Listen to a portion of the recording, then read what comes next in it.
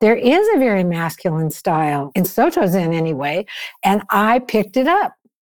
It's just like when you study choreography, when you study a piece of choreography with a dance teacher, sometimes the choreography is very natural for you. It's just like it fits your body and your spirit and everything. And sometimes a piece of choreography, you can do it and you can learn it and it's very interesting, but it doesn't come naturally. And I sort of feel like the choreography of Soto Zen is not a natural choreography for women, not just the actual physical forms, but the spirit. Reverend Tejo Munich is the founder and Dharma teacher for the Great Tree Zen Women's Temple, the Zen Center of Asheville, and she is the Dharma teacher for the Charlotte Zen Meditation Society. Tejo studied with Dainin Katagiri Roshi from 1975 until his death in 1990. Tejo was ordained a Zen priest in 1981 and received transmission in 1989. In addition to training with Katagiri Roshi in Hokkyoji in Minnesota, Tejo also received formal training at Tassajara Zen Mountain Center in California and Hoshinji in Obama, Japan. You are listening to Sit, Breathe, Bow, a podcast for practitioners. Each week, leading Buddhist teachers share life experiences and insights to help guide your meditation practice, as well as your life off of the cushion. I am your host, Ian Whitemar. This podcast is sponsored by the Quantum Online Sangha, a virtual Zen practice community of the International Quantum School of Zen. Members of the online Sangha meditate together, study with teachers, and participate in workshops and courses to develop their practice. Listeners of this podcast are invited to try a free month of training, which includes live Q&A interviews with Zen teachers, discounts on webinars and online classes, and access to a private community where students can discuss their practice and receive guidance. To access your free month of training, simply visit quantumzenonline.org and click on the free trial membership button on the homepage.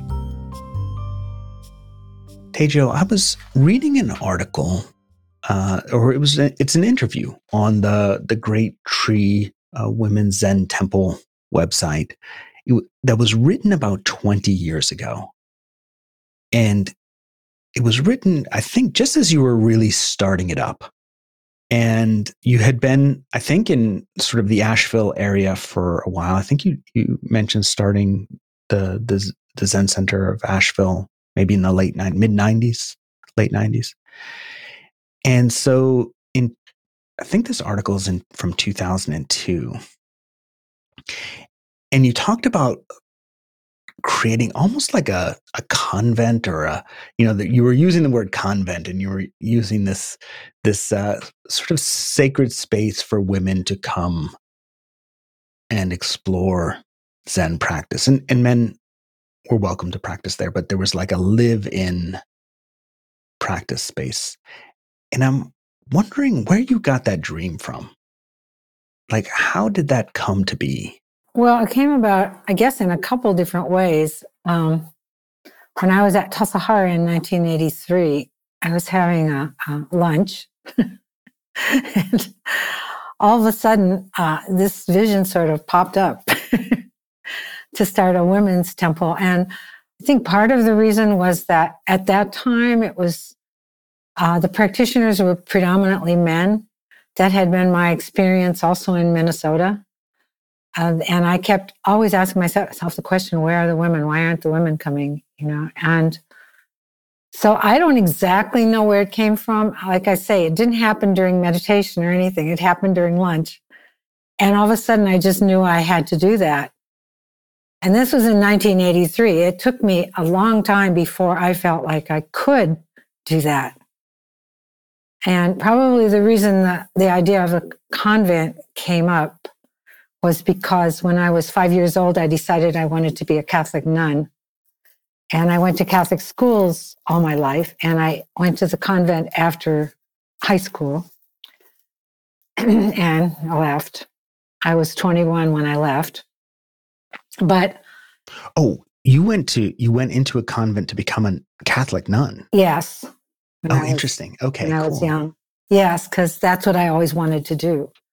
When I left the convent, I was completely at a loss because I had never really wanted to do anything else.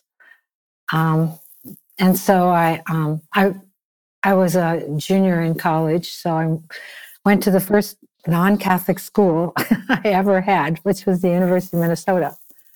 I'm from Minneapolis, Minnesota. And so,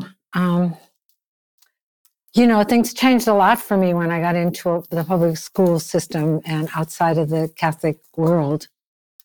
And over the next several years, one of the things I always said, if I didn't become a nun, if I ever left the convent, I said I would become a dancer. So as soon as I got to the university, I started studying dance. And I studied a lot of dance during my 20s. And that was really important to me. Well, I won't even go into the details of that.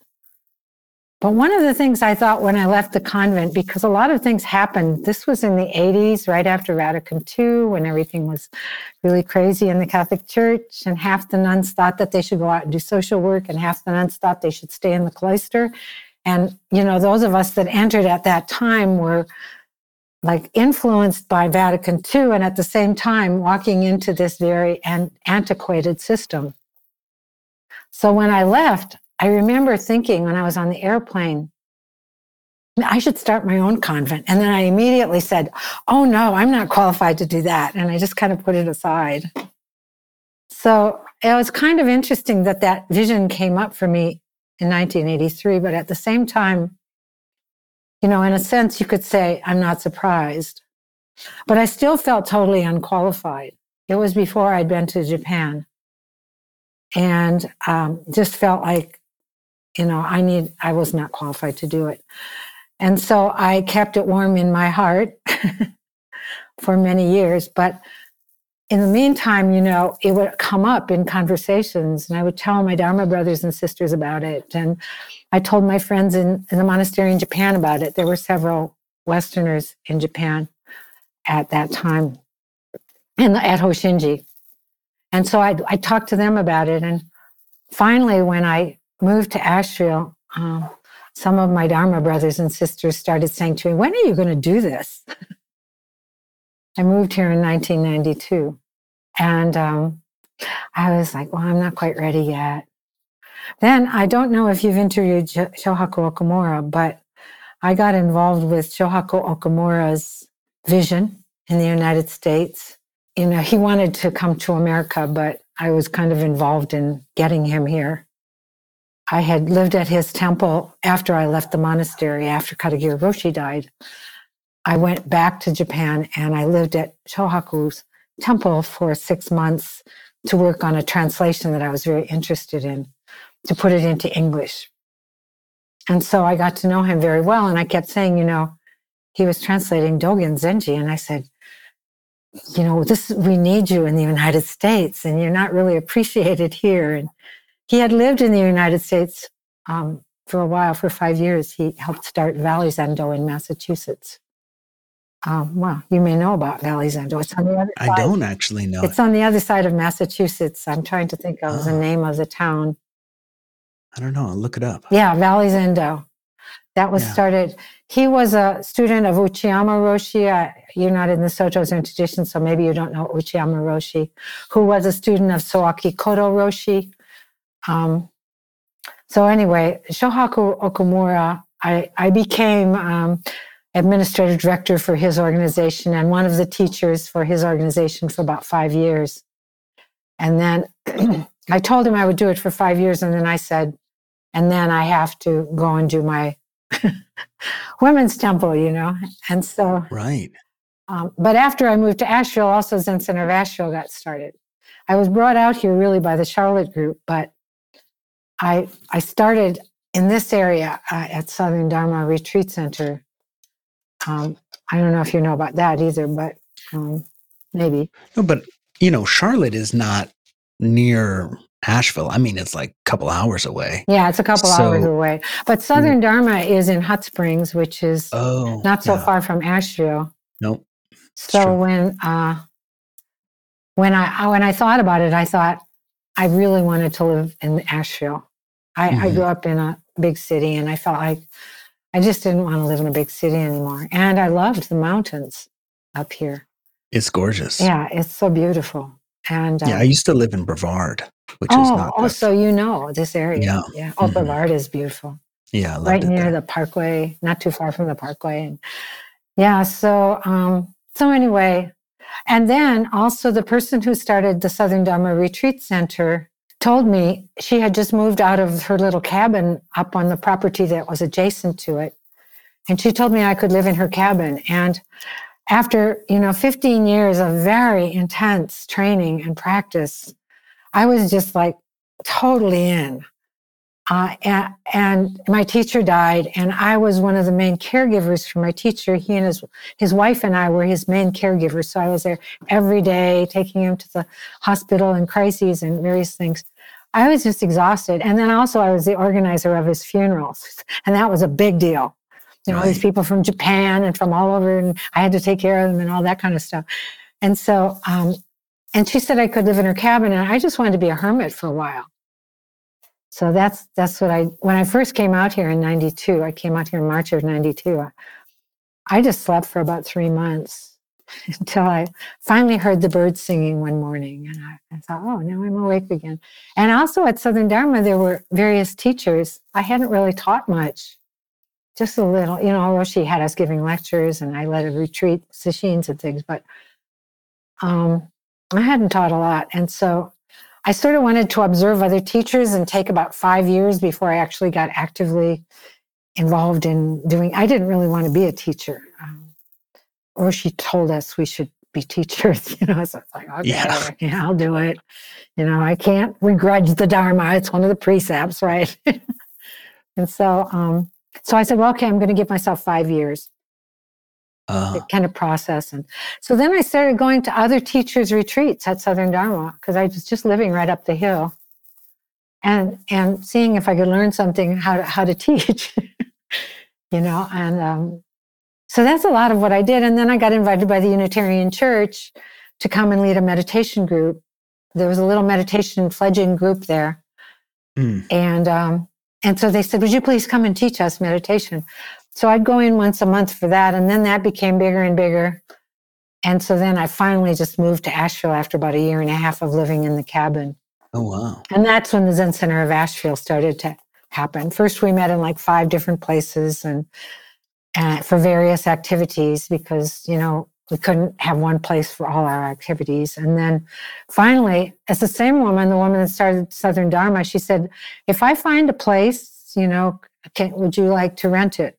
Because she was sitting with us, and I said, yeah. And so I helped her find a place. And so we sat in a little house in West Asheville for, I think they were there for 10 years. I was there for about 8 years when I decided to start Great Tree. And then we looked for a place. We didn't even move into this place until 2005. Was when, but we became a nonprofit in about 2001 or 2002. And the person that did that interview also is, she's a teacher in the tradition of Sensaki Roshi, whom you may be familiar with. Well, you're not in the Japanese tradition, so you wouldn't be, but he was kind of a renegade teacher. I feel like they're all renegades. Yeah, the ones that came here sure are. Yeah, that's right. Like even the teacher in the tradition that I'm in, like I just feel like they must have had something that made them want to go. Like they all seem to bring this sort of formal training with them, and yet they all seem to somehow chafe back at home. Yeah, Katakiri Roshi tried to kind of figure out what would be helpful, what is helpful in terms of the tradition. Mm-hmm. And it was one of the reasons I went to Japan was because I thought, well, he's still Japanese, and how much of it is Japanese overlay? A lot of people in Minnesota used to complain to him when he tried to introduce certain things, like especially at the monastery, most of the training that I did with him was at Minnesota Zen Center, and we weren't residents there. We all lived, there wasn't space for us to be residents. But Hokyoji, we were residents, but we were minimal. It was just a piece of land when we got it. Our first meditation hall was a tent, an army tent, and our kitchen was a tent, and we lived in tents. We called it Tent City. Roshi lived in a tent, and we did that. We did practice periods in these tents on this land. It's beautiful land in southeastern Minnesota, right near the Mississippi River, and it's really beautiful land. But it took a while before we actually started building, and we didn't even have electricity or running water. We'd pump our water up from the spring, and it was quite primitive. Now, this is like the mid-'70s, late 70s, or into the 80s? Yes, I met him in 1975 in San Francisco. I was out on a search for a teacher, and by chance, I met him. I wasn't really going to practice Zen. I thought it was too hard, But when I met him, it was all over. I was like, yeah, this is my teacher. This is the person I got to learn from, And I turned around. I was from Minnesota, but I thought, I'll never find a teacher in Minnesota. But he was on a visit to San Francisco when I met him. Oh, that's so funny. Because he had helped with the beginning of that San Francisco Zen Center. Oh. So they kept inviting him out to visit. And he happened to arrive 3 days after I arrived looking for a teacher. And I got kind of shuffled out there because I was living with some Zen people because I needed a place to live. So, yeah. I just want to go back to the tents for a second. And I don't know if this is just me, like in the bias where I'm at, and I don't know what's going on in sort of new communities. But when I think about Zen in America today, I don't think of people being willing to go live in tents with their teacher on a piece of land. And I don't know if it was, maybe there was something to that time. It's sort of late 70s, obviously has this aura of this hippie, like, let's get back to the land kind of thing, just from afar, this, as somebody who didn't live through it. Do you think that there was a difference in, or, as a teacher now, do you see a difference in the students then as compared to now? Like what people would be willing to do? Well, I think the main difference from my perspective, particularly living in the Asheville area, young people here are very, very into going out to the mountains and camping. That's what they do when they get a break from school or whatever. But I think the difference is that we kind of got sucked into the Zen world. I was 29 when I met Katagiri Roshi, and a lot of people were much younger than that. If you talk to people at San Francisco Zen Center, they started when they were 19 or 18 or, and I was, of course, a wannabe hippie too. And I think a lot of people came out of that hippie culture and were drawn to this kind of practice. And these teachers, like, I don't know about Suzuki Roshi because I never met him, but Katagiri Roshi was a very sincere spiritual seeker. And we were very drawn to that. And for some reason, we're willing to give up everything to do it. I was at a point where I had tried everything I wanted to try and just wanted to settle down and get back into spiritual practice when I got into Zen. And I think that nowadays what you see with a lot of young people is that they jump around from one thing to another and are not so willing to commit to anything because they haven't tried everything they want to try. And I found that even when I went back to the convent where I was about 5 years ago, I hadn't been there for like 20 years. Or the Catholic convent. Longer than that, 50 years. Yeah, the Catholic convent. Because I entered in like 1965 or something like that. So it's been a while, yeah. However many years it was. And I was talking to, one of the people that was in my class who's been there forever. And she was talking about how young women come and they're very, very into it, but they've got so many other things that they want to try that they don't stay for more than a few months or they don't really commit. So there aren't a lot of young people even in the Catholic convents. And it doesn't really have to do so much with the teaching, because there's lots of young Catholic people, that go to church. You see them in churches. But I think young people just don't have that kind of commitment to anything yet until, and especially young women want to get married. A lot of young women want to get married and have children. And I get that, I understand that. But also I'm very interested in children. We have had a huge children's program here. And I started when I was in Minnesota because I learned spiritual practice when I was a kid. Mm-hmm. And I feel like there must be kids around like me. And there are. I mean, even the kids in Minnesota, they're still involved in the practice. The ones that, not all of them, but some of them. And the ones that aren't really involved in the practice out there they still consider themselves Buddhists, Yeah. And I'm still in touch with a lot of them, and they're growing up, But the ones that I've worked with here are in their teens, their 20s. And the ones from Warren Wilson, the college where I taught, are already getting into their 40s, like Duncan. So I just want to circle back around to the founding of Great Tree Zen Women's Temple. So you've been doing this now for 20 years. And well, since 2005 is when we actually physically found a place. Physically had a place. So 15 plus years, 16 years, something like that. So can you tell me a little bit, and just sort of, I guess, to back up, I also have that prejudice, and I don't know if it's true or not, but it feels to be true, that Zen anyway, whereas is more male, right? If you look at Vipassana, some of the sort of insight groups, sort of, they definitely feel like they trend more female or women oriented. But the Zen stuff tends to have this masculine energy to it. And I don't know if that actually bears out as true. It doesn't actually bear out here at the Cambridge Zen Center, but that's my stereotype of it anyway. And how has it been to create a women's, I don't know if you refer to it as a convent, but like a women's temple?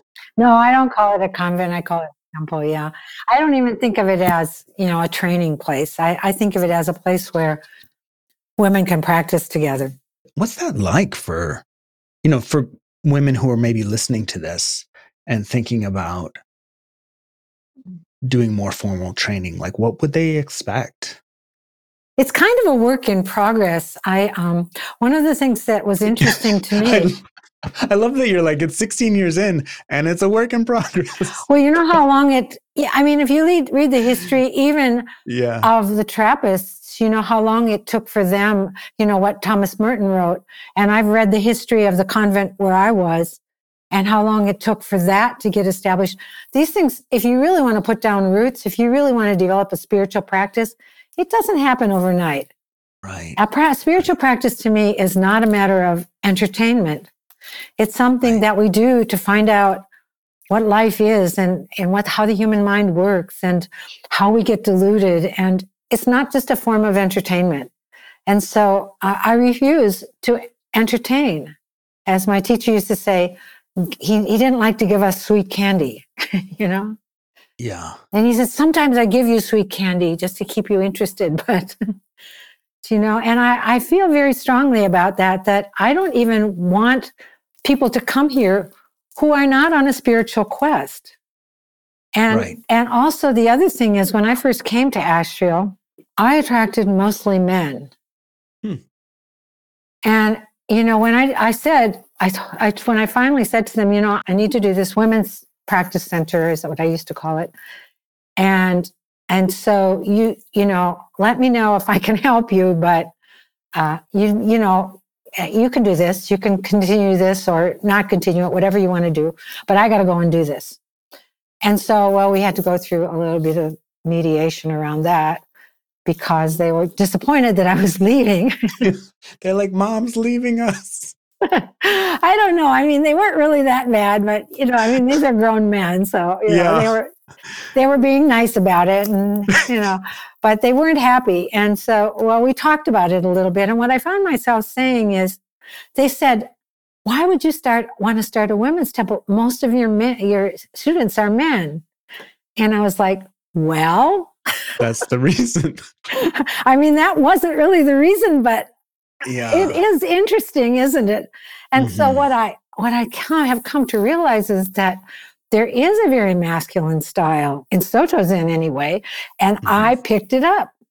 It's just like when you study choreography, when you study a piece of choreography with a dance teacher, sometimes the choreography is very natural for you. It's just like it fits your body and your spirit and everything.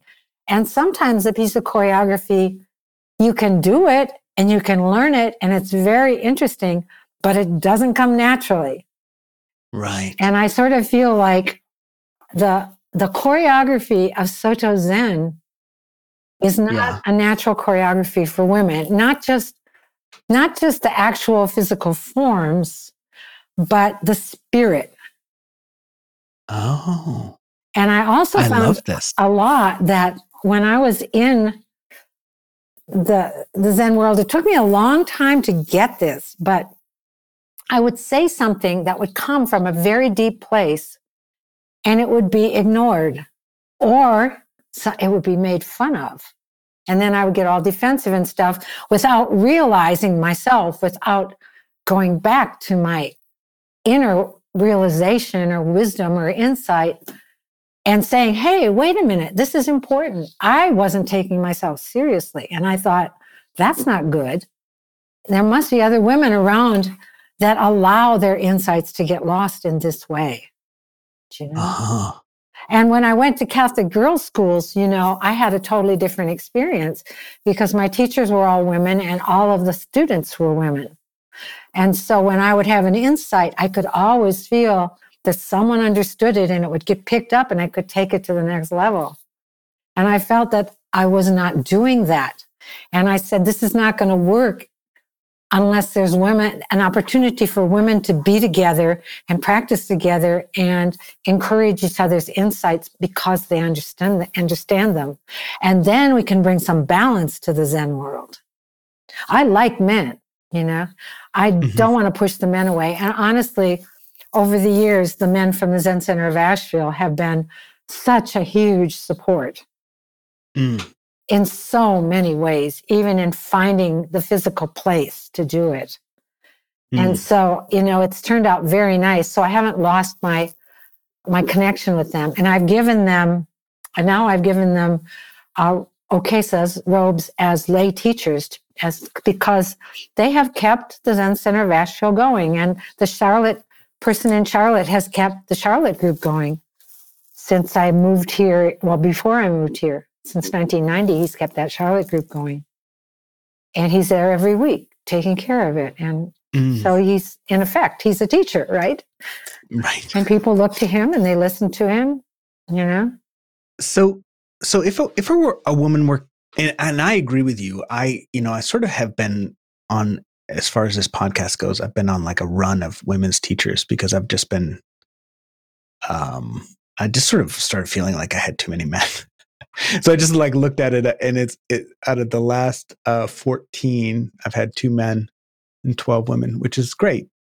But it's interesting to hear you say that Soto, well, there's something in the form that perhaps needs to be either retranslated or reimagined in a woman-only context, or something. That's not exactly what you said, but that's sort of what I was interpreting. If a woman was coming to practice with you, is there a way to say how it is different for women at Great Tree? Well, let me say first that I was very, very fortunate to go to Hoshinji at the time that I went to Hoshinji. The teacher that I studied with is now just died last year or the year before. But he had a very strong spirit towards meditation practice, which is not necessarily true in Japanese monasteries.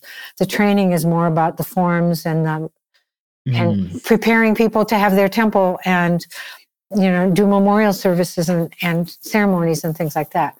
And we learned that, but that wasn't, the emphasis wasn't really on meditation, which is great because that's what I went there for. It was a mixed group of people, a couple of Americans and another person from Canada had been there for like 20 years when I got there because they had to keep their visas and they wanted to be with their teacher. Oh, yeah. And so it had, it was very available to Westerners because when I went to Japan, even now my Japanese is not that great. So I always had translation, and they were allowing women to be there. So there were only 5 women out of 35 people, 5 or 6 women at the most. And both of my Japanese roommates spoke English, and they were there. Everyone that was there, most of them had done all their training and gotten all their certification already. So they didn't have to be there. They came there to be with that teacher. Right. So these were a bunch of sincere meditation practitioners. I couldn't have been happier there. I thought I would last, because I'm so not Japanese. I thought I would last maybe 3 months. And I was there for almost 2.5 years because I was just so absorbed in it there. And I so loved it. And I loved the people. But I also saw a spirit there that I don't see in the United States. Which is? It's very, very hard to put your finger on. But one of the things probably one of the most important things to me is the spirit of takuhatsu, which is mendicant begging. Oh, sure. Something that was very difficult for me to do in the beginning because I was taught not to beg, even for cookies at the neighbor's house. Right. And so I cried when I first went out begging. But you do it as a group, and you do it for the monastery. And of course, after all the bills are paid, we each would get, a little bit of whatever was left to help us pay for robes and things. But I really had a hard time with begging, and I really didn't like it. But I had to do it because it was part of the practice. So I went out, and we would go out and walk through the streets, and we would chant, and people would give us things. And I started to realize how important it was for us to be chanting to kind of awaken for people their inner spiritual, whatever it was for them. Do you know? Yeah, the calling that lives sort of in all beings, I imagine. Right. It was, and we were told, and my teacher addressed this very directly. He said, I know that some of you Westerners feel uncomfortable because you feel like you're just taking. But he said, we give the Dharma for free. There is no charge for the Dharma. And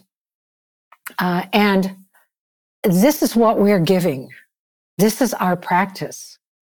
And when they receive it, this is their opportunity to give something for the sake of the Dharma. And we don't say you should give this much or you should give this much. We just have our bowls and our bags.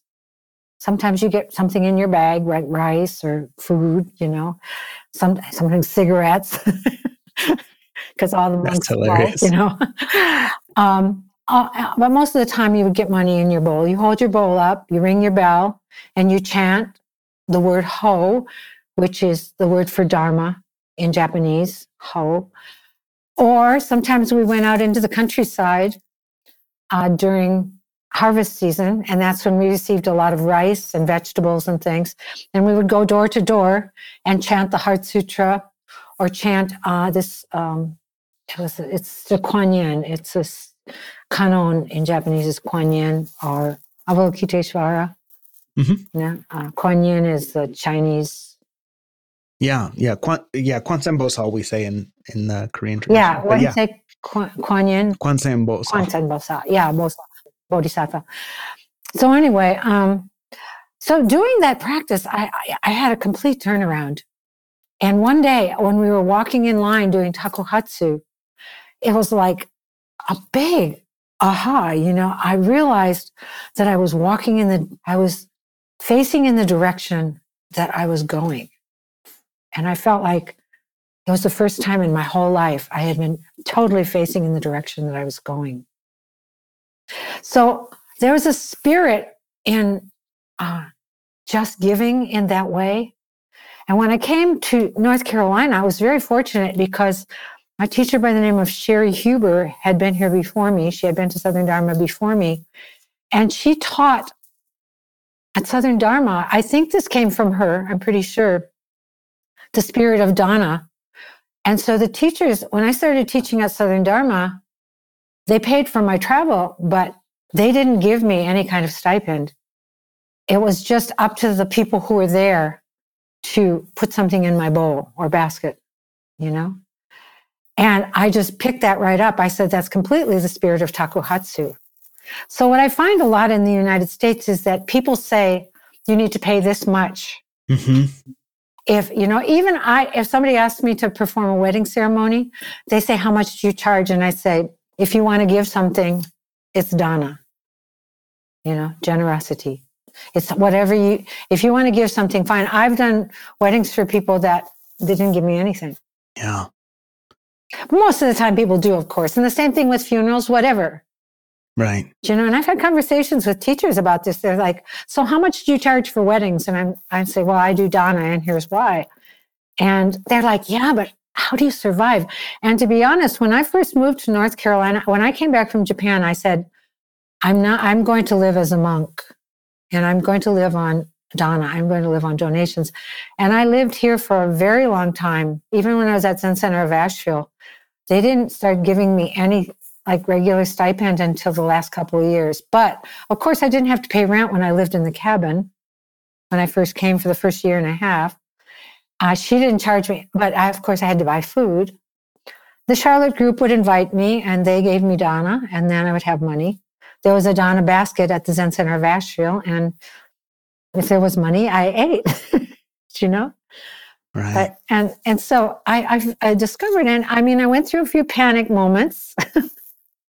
And there were great realizations behind that. I thought, I live in an area where you can go out into the forest and eat. You can survive in the forest. All I have to do is learn how to do it. And of course, I never did, but I knew I had that option, and it gave me a lot of relief. So anyway, that's part of what I'm trying to cultivate here at Great Tree. And that's why I asked Jimyo to go to Japan, because I wanted her to pick up some of that spirit. And she did. Another thing that I think is very valuable about Japanese, the spirit of Japanese culture, and particularly you see this in the monastery, is not to be wasteful, of course, that's a big thing, but also to just notice what needs to be done and do it. And not have to walk into a room and say, what should I do? Or how can I help? Or can I help? I was very surprised, not surprised, but kind of shocked in a sense. When I came back to America after 2.5 years, I went right to our monastery, and they were doing some building down there. So I said, okay, I'll cook for you. And people would walk into the kitchen, and the place would be totally stacked with dishes and dirty pots and pans and things. And they'd say, is there anything I can do? Oh. It's like, look around. And I tried to kind of add that into the training at the monastery, at Hokyoji. I say, when I was leading, I would say, okay, here's what we're going to do for our work period. You're assigned to this area, and I want you to just look and see what needs to be done and do it. So I think this is a really important practice, this practice of watching and learning. Not just that, Recently, I don't know, a couple of years ago, I was out in California for a teachers meeting. And this is people who have been certified by the Japanese, not necessarily the people that have trained there, but they have somehow been certified by the Japanese. And a lot of us have trained in Japan.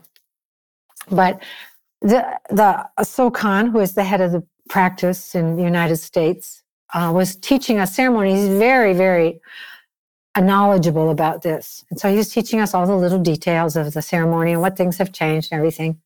And somebody spoke up and said, "Oh, we need to make a book. Will you help us make a book?" And he paused and he said, "Yes, you can make a book. But the way to really learn this is to watch." And I think that's a very important thing. You know, they would not tell me if I walked into a work period and said, "What should I do?" It was like they didn't know to tell me. They didn't know how to tell me. I don't know if that's Japanese or if it's a monastic thing or what. But I think that's a really important thing. It's really a practice of mindfulness. So that's part of what I'm trying to get here. But the other thing is, and I find that I gleaned a lot from my time in the convent. And I went back and I talked at length to one of the people that was in my group. You go through with certain people. You start together and you kind of go through with certain people.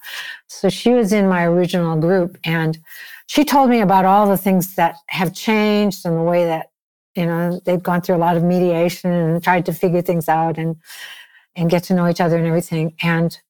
But I know that there were a lot of things in the spirit of the convent that I want to apply. I mean, for one thing, when people live together, there are certain things that you have to be aware of, like public spaces, group spaces, and not to leave your stuff around, and stuff like that. Just very basic things about to agree how to keep things clean and stuff like that. And other than that, I sort of feel like, maybe starting with the forms and the things that I've used, starting with Soto Zen, what I've been trained in, then tweak it and see what things really don't seem like they're that valuable in terms of what we learned from the tradition or what really helped the spirit of practice, and what things really do. And that's for me, that's part of the exploration. So I feel like it's a process of not just finding out what is feminine in this practice or what can be expressed as feminine, but also what can we take from the tradition, which has its value, which really can support this practice, and what needs to be kind of set aside and what needs to be brought to it. What needs to be brought to this practice in order to meet the needs of contemporary life and to address the needs of contemporary life. Thank you for listening to this episode of Sit, Breathe, Bow. I hope you found the conversation with Reverend Tejo Munich encouraging and helpful for your practice. You can find out more by visiting the website for the Great Tree Zen Women's Temple at greattreetemple.org, and I'll include a link to the temple in the show notes. A special thanks to our sponsor, the Quantum Online Sangha. Listeners of Sit, Breathe, Bow are invited to try a free month of training with the Online Sangha. To access your free month, simply visit quantumzenonline.org and click on the free trial membership button on the homepage. And please consider subscribing and leaving a review of this podcast. It helps introduce us to new listeners. I am your host, Ian Whitemore, and I hope you'll join me again next week.